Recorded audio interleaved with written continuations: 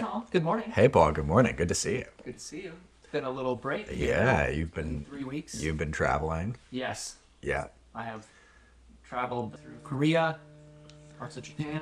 Well, you've been traveling in Japan that turned into Korea. right. Yeah. Okay. Somewhat stoically, we I don't know. Okay. We basically, due to some visa issues, we turned our what was supposed to be our honeymoon trip in Japan. Oh, I didn't know that was the significance of this. Well, trip, we actually. rebranded it I after see. it turned into kind of a visa fiasco. We rebranded it to just a trip. I see. Okay. Honeymoon to just a trip. Okay. I didn't know that it was ever branded as the honeymoon trip. Actually, Yeah. Well, you and your wife have been married for 4 or 5 years at this yeah, point. it's been Okay. yeah, we're about to next year. We're gonna host our wedding party, like our Which will be a 5-year 5-year paper anniversary party. Yes. Okay. Got it. Yeah. Got it. So yeah, so anyway, so it started off as honeymoon trip. Then we found some budget airline tickets, and there were all these like little things that happened that started to kind of chip away at, is this the honeymoon or is this just a trip? I see. And then by the time we got to the visa fiasco, where we couldn't even get into Japan, it very much became just a trip. Just a trip. Okay. That's, I think, nice that you have the flexibility to downgrade it to just a trip and it Right, doesn't right. have to feel like the honeymoon. Yeah, maybe that's a stoic thing to do. Yeah. Instead of saying, "Well, this is our honeymoon, and we ended up in a country where we're planning for and don't have any hotels booked." Yeah. It's a way of controlling what you can control. Sure. You can't control whether or not the Japanese authorities let you into Japan. You can control if you call this trip your honeymoon or not. Yeah. So that's what you did. Yeah. Very nice. So how about you? What's been going on? Well, less exciting stuff than that, but we mentioned this before we started recording. One thing I did this past week was I was summoned in San Francisco for jury duty, which had me thinking about Marcus a little bit because obviously his philosophy is very interested in the notion of duty, Right. Jury. which has always distanced me from him because I've always duty has it just doesn't.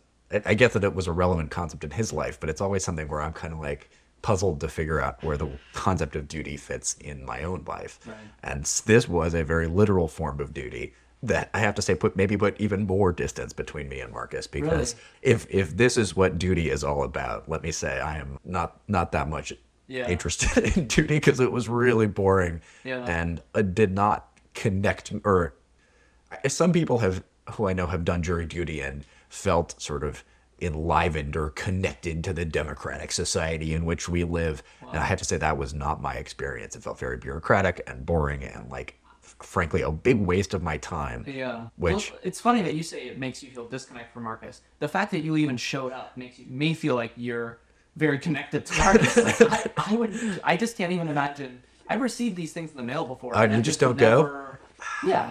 boy, it's yeah, It seems ridiculous. I guess that is and you never get in trouble. I don't know. I don't think so. They're not gonna Maybe just- they take something out of my tax return later. They're not gonna you're gonna get pulled over at some point and they're gonna take you away in handcuffs because you Well, I didn't see it. You know, yeah I guess at the end of the day, I like, guess oh, that I don't know. don't we all I mean yeah It's yeah a letter in the mail. yeah in theory I guess I think we do have some sort of legal responsibility to be responsive to letters we receive in the mail, but I think it's a good argument that in practice we're not. I moved. It's yeah I didn't see it. it's yeah yep what it reveals is how much Yeah. of a rule follower I am. Right. And just if somebody tells me I have to do something or I'm breaking the law, I just do it blindly.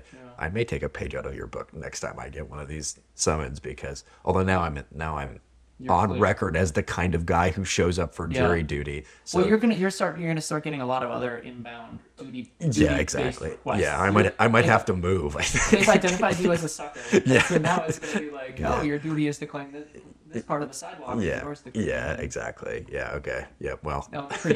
Good for you. Yeah. So, well, look, I think Marcus, on one hand, he's like, yeah, this is the job, and he would definitely complain about it, but then he would, write a lot about how it's nature and we shouldn't be opposed to nature or whatever. That said, he also hates like people beneath him with petty concerns. yes, for sure. And there were certainly plenty of those sort of Yeah. little tyrants present here, the clerk or whoever who's trying to orchestrate people Right. to do, and is yelling at everyone to listen and sit down and whatever. It really felt like being in kindergarten again at times, a sort of Wow. like being treated like a child. The thing I guess I was thinking about with Marcus and his relationship to this particular form of duty is that, you know, he had these duties to his people and to his soldiers and to really sort of present factors in his life that informed things that he needed to do right now in a very sort of concrete and meaningful way. Yeah. And that's I think what I meant earlier when I said that this creates distance, because to me that's not really, I don't see most of the stuff that I do in my life as coming from a place of duty. I get to do stuff mostly because I want to do it, not because I feel like it's an obligation to somebody else or people in my life. I wonder with this form of duty, jury duty, which is a much more abstract form of duty than the kind of thing that Marcus is usually talking about, I think, when he talks about duty, if he really would give a shit about it. Sorry, break that down. What do you mean by abstract form of duty? To me, it's abstract in the sense that we're obligated to do jury duty as adults in a democracy because there's this constitutionally enshrined right to trial by a jury of your peers. But if you don't do jury duty, it doesn't fucking matter. Whereas if Marcus betrays his duty to protect his people or to lead his organize his soldiers effectively, it matters in a very meaningful way the first time he fails to meet that duty. Whereas jury duty is an example of a duty that a huge swath of the population doesn't even bother with, even though in theory it is a duty that we have all agreed that we share. Yeah. So there's a difference in the kinds of duty. That's a very thoughtful approach to breaking down the various duties and their actual importance. It seems difficult. I wonder if someone like Marcus would just black and white it. Just there's duty and there's not duty, and because I think I would guess that a lot of he could tell himself, well, I could do all of this orchestration on the front. I could do it all from Rome. It's fine. I have very capable generals. I don't actually need to be here in the rain in my tents. And I wonder where that line starts. To, if you're really trying to take every task and decide, okay, is this actually important duty or is this the abstract duty? It just starts to get really difficult. Yeah, it's a fair point. And in some ways, it feels like Stoicism, and sometimes is kind of about a little bit of blind adherence in a way where it's like you recognize that something is a duty. And rather than philosophizing about it, you just shut up and go do it. Yeah, or it's a philosophy of minimizing just the things that are frustrating in life, and one of them is trying to constantly moralize about every little thing. So you just apply a framework that's where you don't have to make these decisions, and that way you live a happier life. Right. There is one, I feel like, decision you do have to make though, that is about how to align your duty and your actions and your morality, basically. I think he does encounter situations where he's you have to figure out what your duty is in a particular situation. It's not always obvious. Sure. Yeah, there are times where it's, I mean, if you get a letter from jury duty, then it's pretty obvious what your duty is. But there are times where the hard part, I guess, is when it's abstract. Yeah. Okay. Yeah. Interesting. I'm hoping we'll get more, I guess, maybe on this subject, because it does feel to me like duty is a notion that underpins a lot of this philosophy, but he hasn't actually, maybe it's because it was obvious to him what was meant by that or how it doesn't feel like we spent a ton of time so far in the text discussing that actual part of the philosophy. That's true. Yeah, he doesn't talk about how he decides what's duty and what's not duty. Yeah. Because no one's actually telling him what to do, right? Right, yeah. He doesn't get letters from. Yeah. And I think it just goes to that saying he assumes a certain set of morals or whatever that the reader shares with him, and therefore it's on, or this is of course how we figure out what our duties are in the real world. Yeah. So anyway, hoping to hear more from Marcus about the subject of duty, just in general. That's what's been on my mind. Makes sense. Yeah. Makes sense. Yeah. Yeah. I mean, the one last thought, we might cut this out, but there is this element, I think we've both been skirting around this problem where you can take a thing that you have in life, and as soon as you label it duty, in some way it feels negative. That's interesting. Just a thing that you were doing. Yeah. And you called it duty, and now it's something that you have, finally I guess go home and journal about how shitty my duty was. Right. Maybe that's not how Marcus would think about it. But, that's an interesting point. But it's there's this, you could have framed it as, I got to be part of our I democracy. have an opportunity to participate in our exciting Right. and dynamic democratic systems. Right. But no, it's called jury duty, and right away it's like, here are the 3 conditions on which you can. Yeah. You the can only get out. ways You can get out and of it. here's the fine if you Right. don't participate. They don't pitch you on the positives. Yes, it's true. Right. They Yeah. don't talk about, like, they don't send you a video a clipped video of all the various wonderful moments that were created in this democratic experience. Yeah, well, that's a pretty hard video, or I'm not sure what kind of moments they would be clipping together in that Imagine video. little, like, documentary style, like, if people talking about how their life changed when they realized that, that they're actually, it's not, they were so individualistic, they felt so isolated in The way that doing jury duty and changed they their realize life. they're actually part of a community in the fabric of this, Yeah. of this society in a really meaningful way. And jury duty was the thing that opened their eyes to that. Yeah, that's true. That is definitely not the way that jury duty is framed, at least Yeah. in San Francisco. It is very much about obligation. I think that's a really interesting point about the duty being sort of a loaded term, at least for us culturally, that it comes across as negative. And I guess my knee-jerk reaction to that is I think that might be a sort of modern American thing of we're so obsessed with liberty and freedom that anything that duty implies obligation, and obligation implies something negative because it's at odds with freedom. Interesting. So maybe I think there are. that's the lens in which I read Marcus too. He's like constantly. He's the emperor. He has in theory the best life ever. Yeah. And he's constantly like what I read as complaining about his duties. Yeah. But maybe when he says duty, he's like honored. Yeah. By the role that he's been given, and maybe he's not such a negative Nancy after all. Yeah, that's interesting. How much of that is just imposed by our reading or the meaning of the duty translation? in our Yeah, modern language. yeah. I do think there's. I mean, I think it's natural even in times and places that revere the concept of obligation or duty a little bit more to still feel like, damn, it's annoying that I have to do this thing right now, even if it is also a source of honor or connection or other desirable things. I wonder if we are sort of the peak of the pendulum swinging one way in terms of the or negativity of the concept of duty, because it feels like, yes, there's a positive framing and a negative framing if you choose to look at it that way, and we are culturally very much on the negative side of what that word means to us. I guess relative to recent history for sure. Yeah. Who knows where we're headed, Tom? Seems like not that's an interesting point. It seems like not an accident maybe that this particular text is so popular with the folks in the military in the United States for whom duty is a much more relevant concept than the rest of the population. So That's right. yeah. All right. Shall we dig in? So we are in book 3, the 6th bullet point, or whatever we're calling these entries. It's yet another listicle here. So entry number 6 in book 3. I'm excited for this one. Yes, we've cheated ahead and seen at least one line that really intrigues us at the end of this entry. So here we go. Number 6. If at some point in your life you should come across anything better than justice, honesty, self-control, courage, than a mind satisfied that it has succeeded in enabling you to act rationally and satisfied to accept what's beyond its control, if you find anything better than that, embrace it without reservations. It must be an extraordinary thing indeed, and enjoy it to the full. Whoa.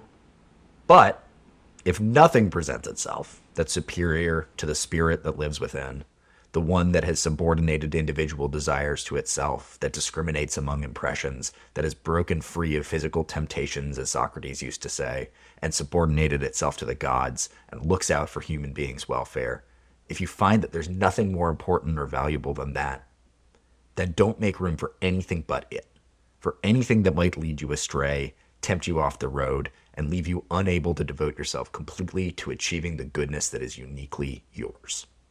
It would be wrong for anything to stand between you and attaining goodness as a rational being and a citizen.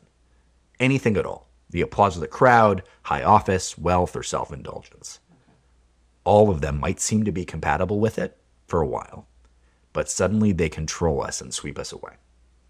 So make your choice straightforwardly, once and for all, and stick to it. Choose what's best.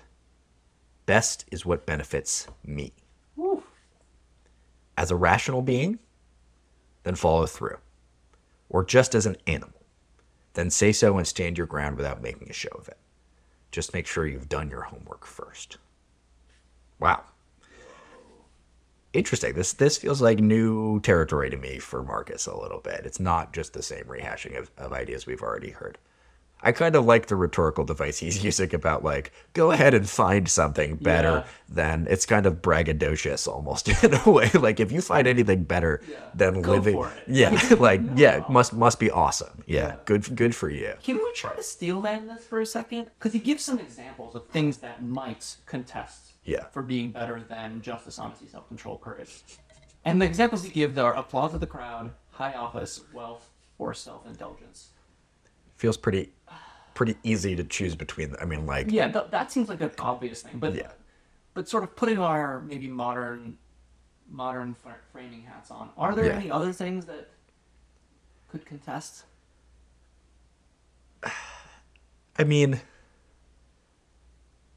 I guess what I struggle with is he's asking the question: can you come across anything better than justice, honesty? Better how? Because I think part of what he's saying is like, there are these other things that will tempt you in the short term that are good for a little while. They're, wealth and applause and whatever are maybe good for a bit, but then, then they twist you or whatever. And these other bigger virtues, they're better because they're in the more abstract, big picture way. Yeah. So how do we decide which one is, or like, it's almost like you can behave in a short-term way or a long-term way. And obviously the long-term way is better, unless you find something even better than that. And it's kind of like, yeah, duh. But in practice, how do we identify when we're choosing these values over the short-term thing? That's a sort of winding answer to to your question. It's a time frame question, I guess. Yeah. Yeah. It's interesting. It almost feels kind of like it's like proof by intimidation or something here, where he's kind of saying like, you know what, I've got it all figured out.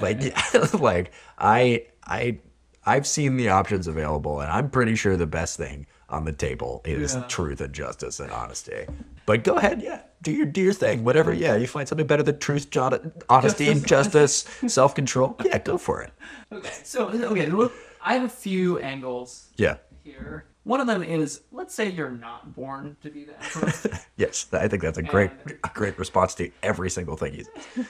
And like wealth, high office, and these things matter because, there is a degree which being really having like, no access to any of those things impacts your life and your future generations' life in really meaningful ways. And like the honest and just and self-controlled thing to do is just to be like, well, this is the world I was born into. I should go plow the field. But there are elements of like, well, this system is not fair. This, I think, I agree with you. Obviously, again, I think it gets back to a point we've made in previous episodes about a lot of the advice that Marcus is giving here is advice for Roman emperors and not for everyone else. Because I think you're right. This is top of the Maslow's hierarchy stuff. This is how to navigate the world when you already have all that stuff covered. Well, so maybe you're right. Maybe he gives this is what's best for a Roman emperor. But then he goes on and he has that amazing line, best is what benefits me, italicized me. Yeah. And so and then he talks about like, so make your choice straightforwardly once for all and stick to it. So maybe what he's saying is like, look, so if you were born in an unjust system, if you're a political prisoner in a gulag, and just the world is not fair, and if you know that justice and honesty and self-control will just get you killed, and it doesn't make the world any better if you just die. I see. Then have a different set of principles. Let's stick to it. And there's a beauty to like just be living a principled life. And if your principles are, like this part of the system is not fair, and unfortunately the only way for me to survive is to do these different things that would be considered cheating in a outside of the gulag, right? Then I have to do those things. And there's no room for feeling bad about that. Right. And I think that's an interesting, sensible reading. So that's a way in which this is not just advice for emperors, it's actually advice for anyone more broadly. And you could frame, I think, what you're just describing as a commitment to justice or something like that in a play. If you're handed an unjust set of cards, then fighting back against a system like that is a commitment to justice. And therefore it is kind of in line with his philosophy here.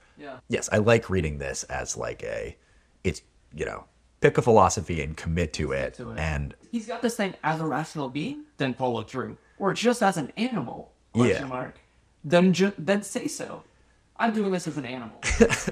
Stand your ground without making a show of it, which is kind of awesome. So he's basically saying, like, okay, so if you're in sort of an underground and you're like, okay, I'm gonna be Robin Hood and like, basically be Robin Hood. Don't be like a senseless backstabber. Like, if you're gonna steal from people, like, have some principles around it. Right. Yeah, that's interesting. And then this bit, I mean, this is just make sure you've done your homework. Yeah. First. Boy, does that feel like I would really like to know what the translator got up to there, because there's no way he wrote it in those terms back in the day. Yeah, just make sure you've done your homework first. What do you? I mean, what could he even mean by that? Homework for him is this. It's this act of reflection and identifying whether or not you're operating as a rational being or an animal, I guess. Well, I read it as just make sure you have your principles. Just whatever you're doing, make sure they're principled. Yeah, that's homework, is lining up your principles. Yeah. Well, because I don't think you get to choose if you're a rational being or an animal. Or maybe you do. Maybe he's saying, like, you can choose to have your principles be those of an animal.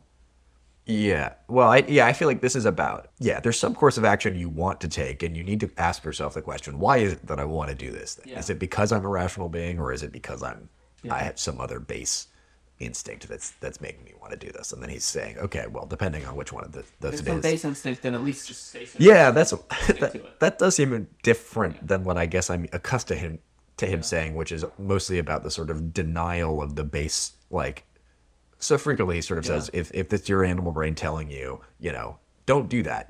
Instead subordinate yourself to your mind or whatever. And here he's saying, no, it's okay to follow through on things your animal mind wants, but be clear and announce that that's what you're doing, I guess.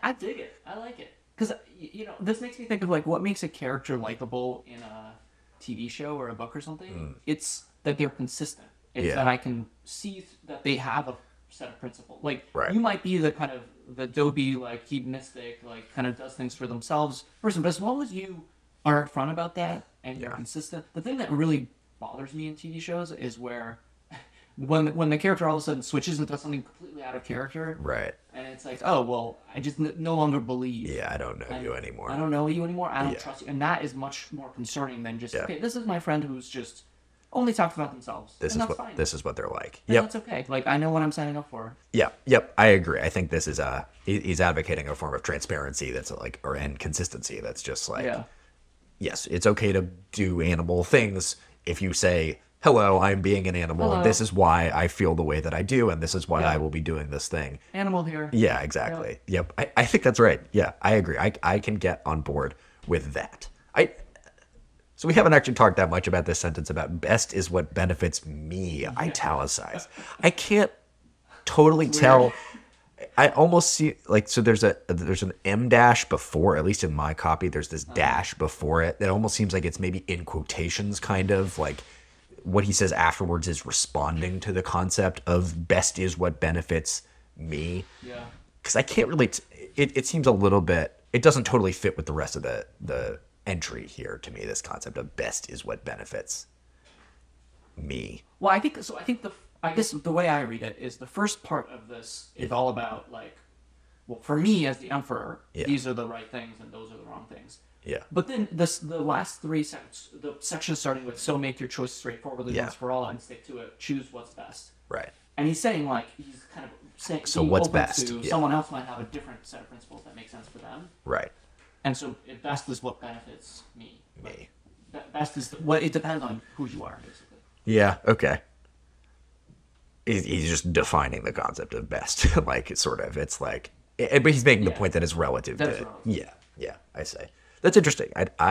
That seems like a very, I mean, best is what benefits me seems like the most individualistic, like, selfish kind of philosophy imaginable. Basically, it's like some Wall Street Gordon Gekko stuff, and I don't know. Does that seem odd to you at all? Well, that's the paradox of Stoicism, where I think if you're someone who thinks Stoicism is silly, then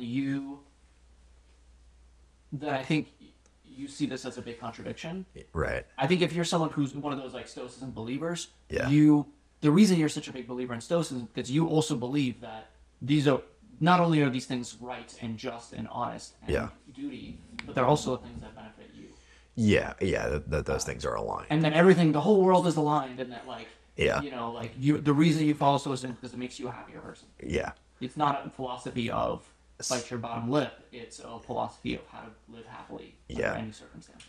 Yeah, I like that. I think that's a good point. Yeah, there is still something about the way some of these things are phrased I know. that reads on a sentence by sentence level as like the opposite of the thing that I think we're supposed to take away from the text. And this is an example of that, actually. Yeah. Because to me, part of what this philosophy is about is, yes, there's this big picture alignment between you living this self-realized version of yourself and everything else going well in the world. And this feels like the exact opposite of that philosophy. It really does. To me, on a There's a way level. to read this text. If you're not generous to Marcus in his private journal, he's the worst. Just be like, oh my god, this guy, like, just flip-flops from sentence to sentence.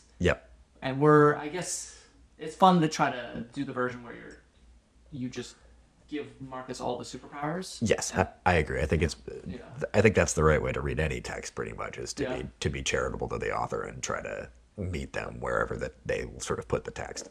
But yes, I think maybe the point is, for me, sometimes that takes work, and my like lazy reading this is like, whoa, me too. I don't know if I like this. And then I think you're right that if we give him the more generous reading, I find myself more aligned with him than I would have been lazily. Cool. This was awesome. Yeah, okay. Number 7. Never regard something as doing you good if it makes you betray a trust or lose your sense of shame or makes you show hatred, suspicion, ill will, or hypocrisy, or a desire for things best done behind closed doors. If you can privilege your own mind, your guiding spirit, and your reverence for its powers, that should keep you clear of dramatics, of wailing and gnashing of teeth. You won't need solitude, or a cast of thousands either. Above all, you'll be free of fear and desire. And how long your body will contain the soul that inhabits it will cause you not a moment's worry. If it's time for you to go, leave willingly, as you would to accomplish anything that can be done with grace and honor.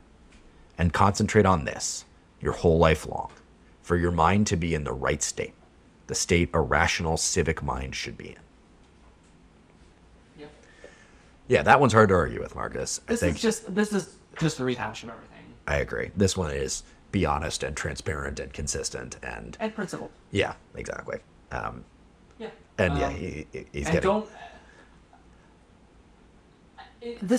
These chapters always feel best for me when I apply them to something recent that happened in my life. Yeah.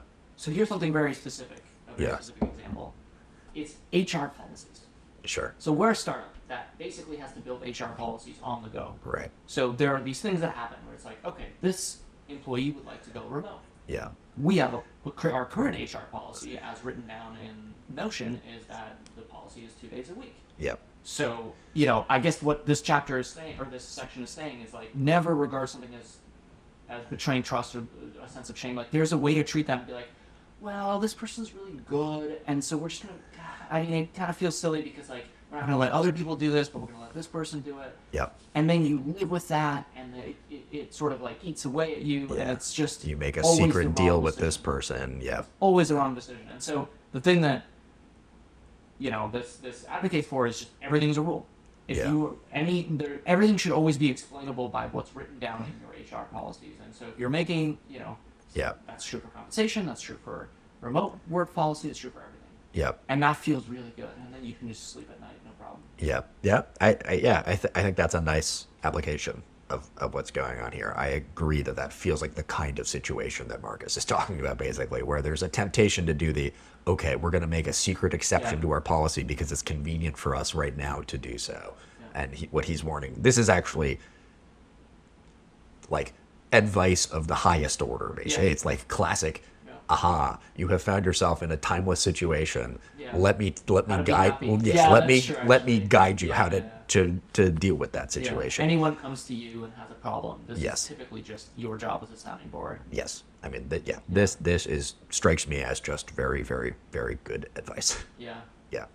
And I think hard advice to follow a lot of the time, because there's usually, if you're tempted not to follow it, it's because you feel like there's some very good reason why this one time doing something sneaky or whatever is worth it. But he's saying no, it never is. I'm trying to think if there are exceptions. I can't help, like, I guess our job. It's fun to always try to push, to be little advocate, nerds.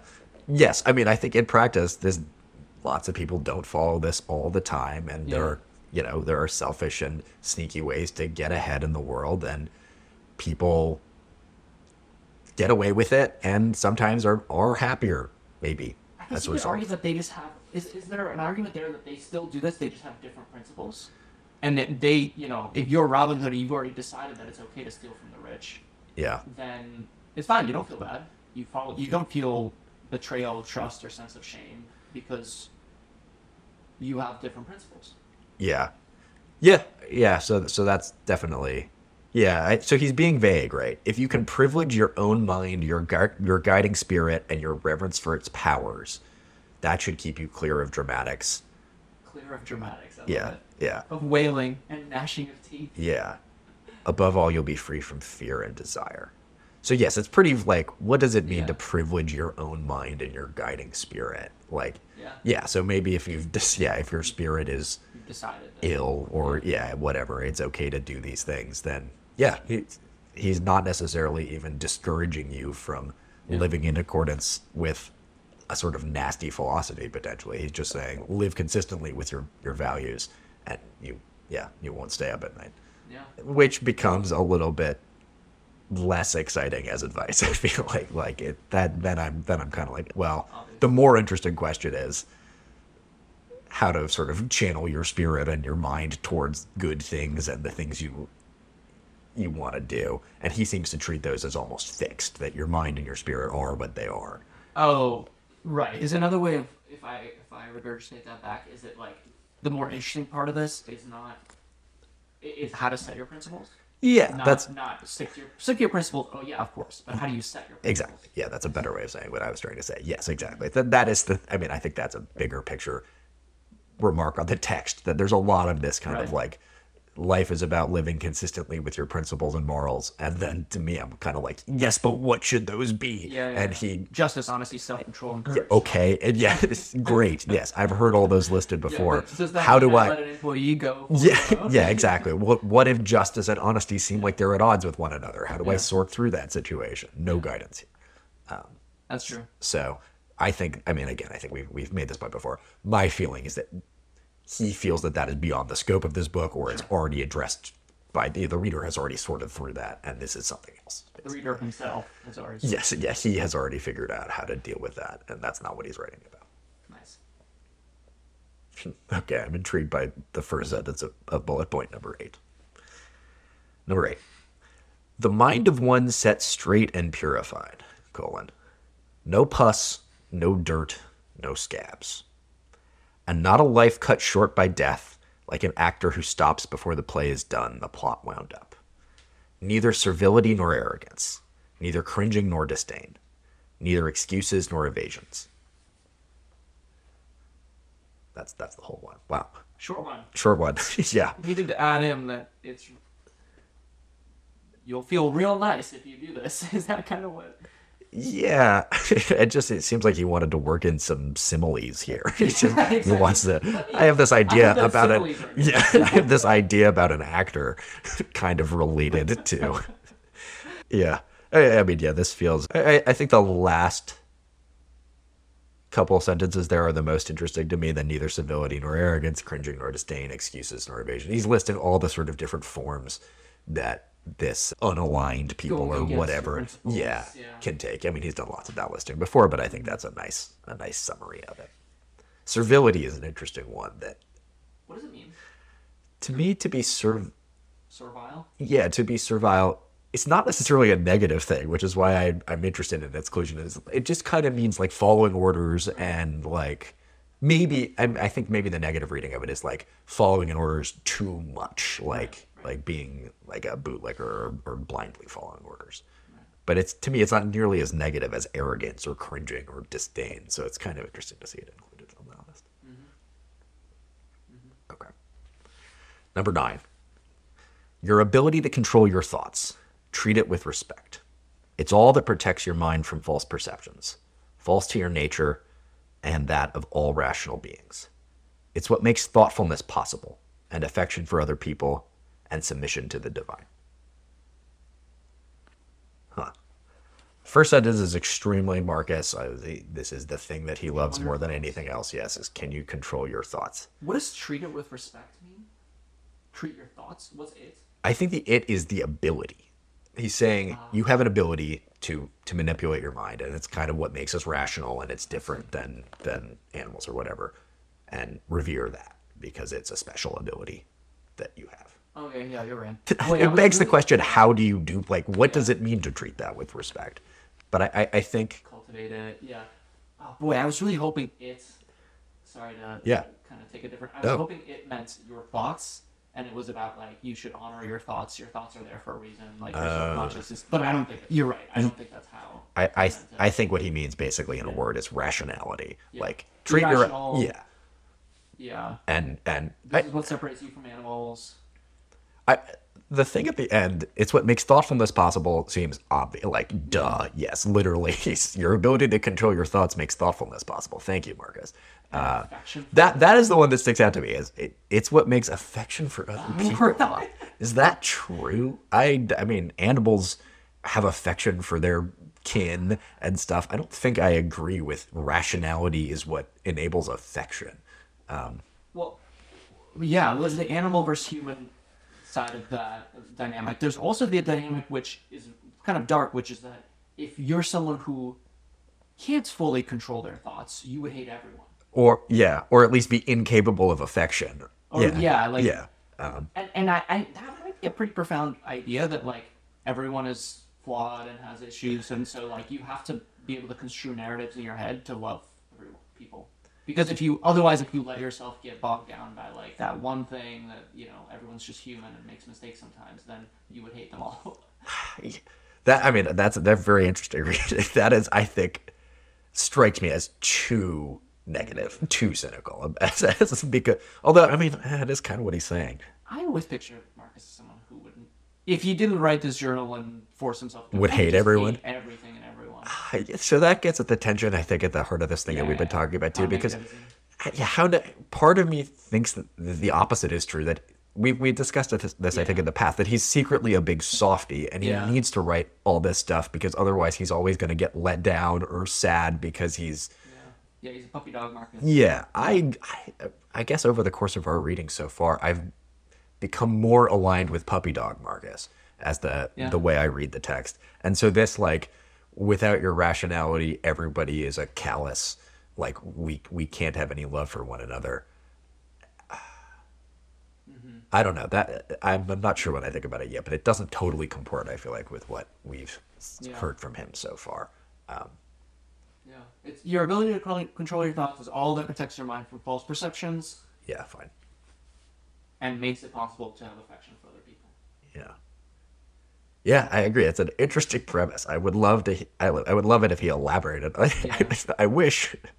Some of these entries are so long and seem to repeat themselves so much, and then he gives us these 2-sentence ones that are really interesting, and then no elaboration. We'll move on. Okay. Number 10 starts with a very Marcus sentiment here. Forget everything else. Full stop. Full stop. This is like a clickbait. Like he's inventing like this is the title of the article. Yeah, exactly. Yeah, all caps. Forget everything else. Read this article. Keep hold of this alone and remember it. Boy, the first windup was not enough. Keep hold of this alone and remember it. Each of us lives only now, this brief instant. Right. The rest has been lived already or is impossible to see. The span we live is small as the corner of the earth in which we live it. Small as even the greatest renown, passed from mouth to mouth by short-lived stick figures, ignorant alike of themselves and those long dead. Whew. What about the stick figures? He's saying that we're short-lived stick figures, I think. Like, and his point is that passing mouth to mouth. Renown. Okay. I think what he's saying. Kissing? No, yeah, Kissing? I agree that Oh, pass wait. from mouth to mouth by short-lived stick figures sounds weird to That's amazing. modern ears. I don't know about the translation there. There's no way this stick figures. Anyway, yeah, I think maybe what he means is, you know how like the the sort of accomplishments of a previous emperor yeah, are then portrayed as stick figures on hieroglyphs or whatever. yeah, Yeah, on canvas or whatever. yep, Yeah, that's us. and Yes, passed from mouth to mouth, as in like through speech. yes, yeah. That's my reading of it as well. Yes, it's just life is short. Life is short. You can't We will be forgotten by history, so bear that in mind, and as a result, live in the present. Whatever, Yeah. revere the present moment. Yeah, hard to. Boy, it feels wrong to me. Keep having these chapters where we're like, "Yep, I agree with this." Feels like something is wrong because I don't know if something's just correct, then maybe we're not thinking deep enough, or maybe we're too, I don't know, but like Well, sheeple. What are we, Tom?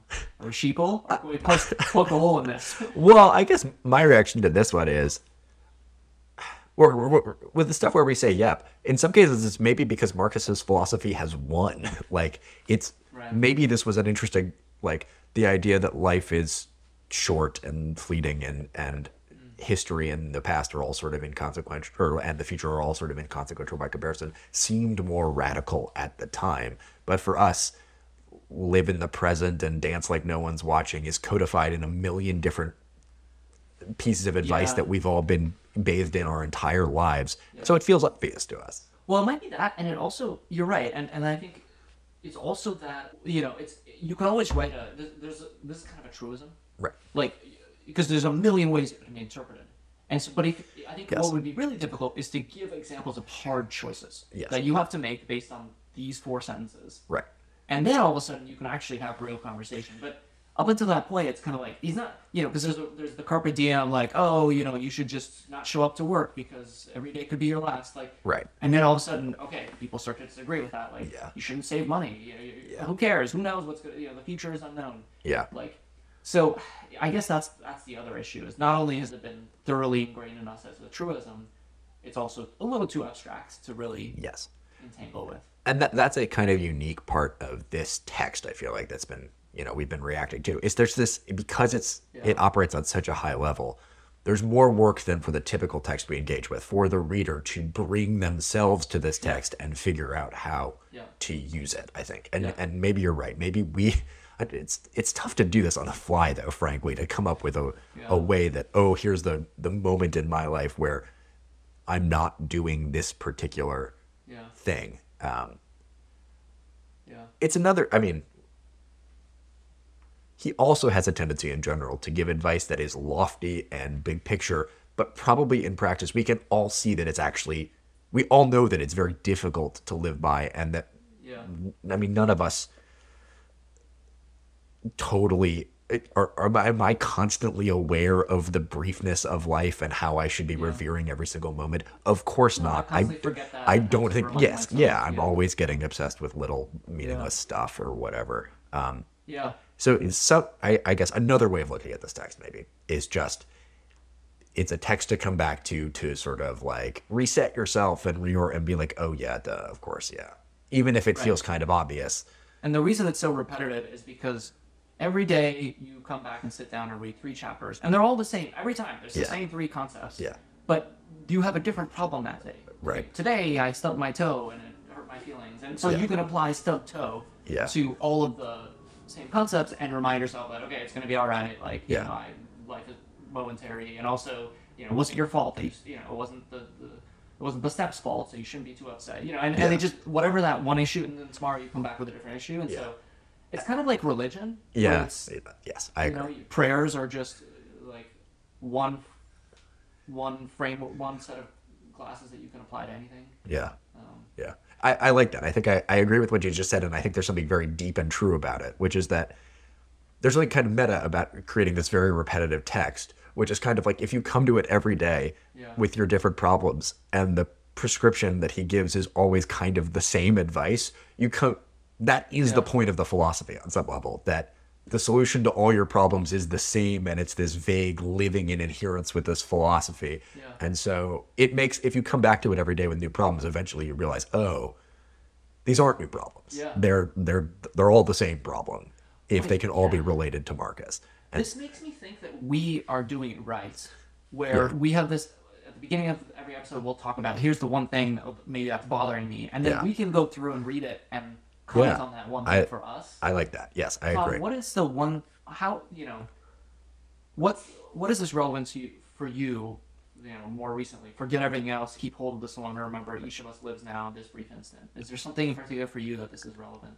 Yeah. I mean, for me, I think that it resonates the most in that sort of don't waste your time. And the way that resonates for me in my life right now is being single and not wanting to waste my time, as a... Wallowing in self-pity? Yeah, well, I'm not... that feels harsh, yeah.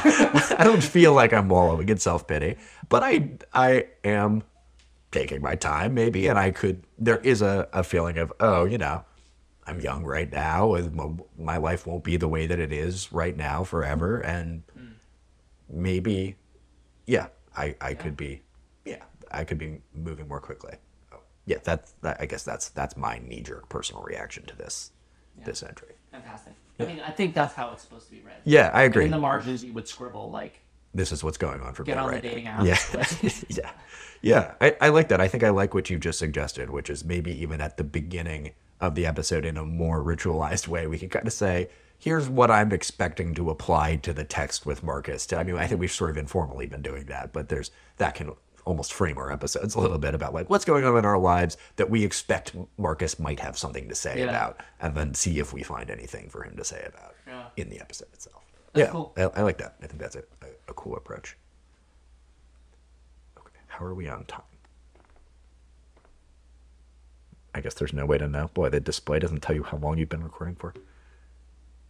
50 minutes. Oh, 50 minutes. Okay. Should we keep going a little longer then? One more entry? We can add One this more entry. part. This is Okay. a fatty. Yeah, I agree. We can finish it. Oh, yeah. Wow, it is a fatty. Okay, we should do at least How one. much more? Oh my gosh, we're almost done with book 3, actually. Oh, really? We have like... We have 1, 2, 3, 6 4, more 5, entries. but there's 6, but they're small. So we could maybe just stop here, or we could finish it. Maybe let's stop here. Okay. I think 50-ish minutes pretty is a long. pretty good length. Yeah. Yeah. Okay. That's Excellent. yeah. That was a good one. Anything we want to wrap up with here before we go? We got probably one more episode before we get through book 3. We are still in Carnuntum with absolutely no relation between the text and the book chapters. Yeah. No, I enjoyed this chapter. Yeah, me too. Good to be back. Yeah. I think we have lucked into a text that really lends itself to this format, I think, because it is the kind of text where we can dip in and out and see what it means for our lives right now. And I think we have some good ideas for how this will work moving forward. So, Bye-bye. see you later.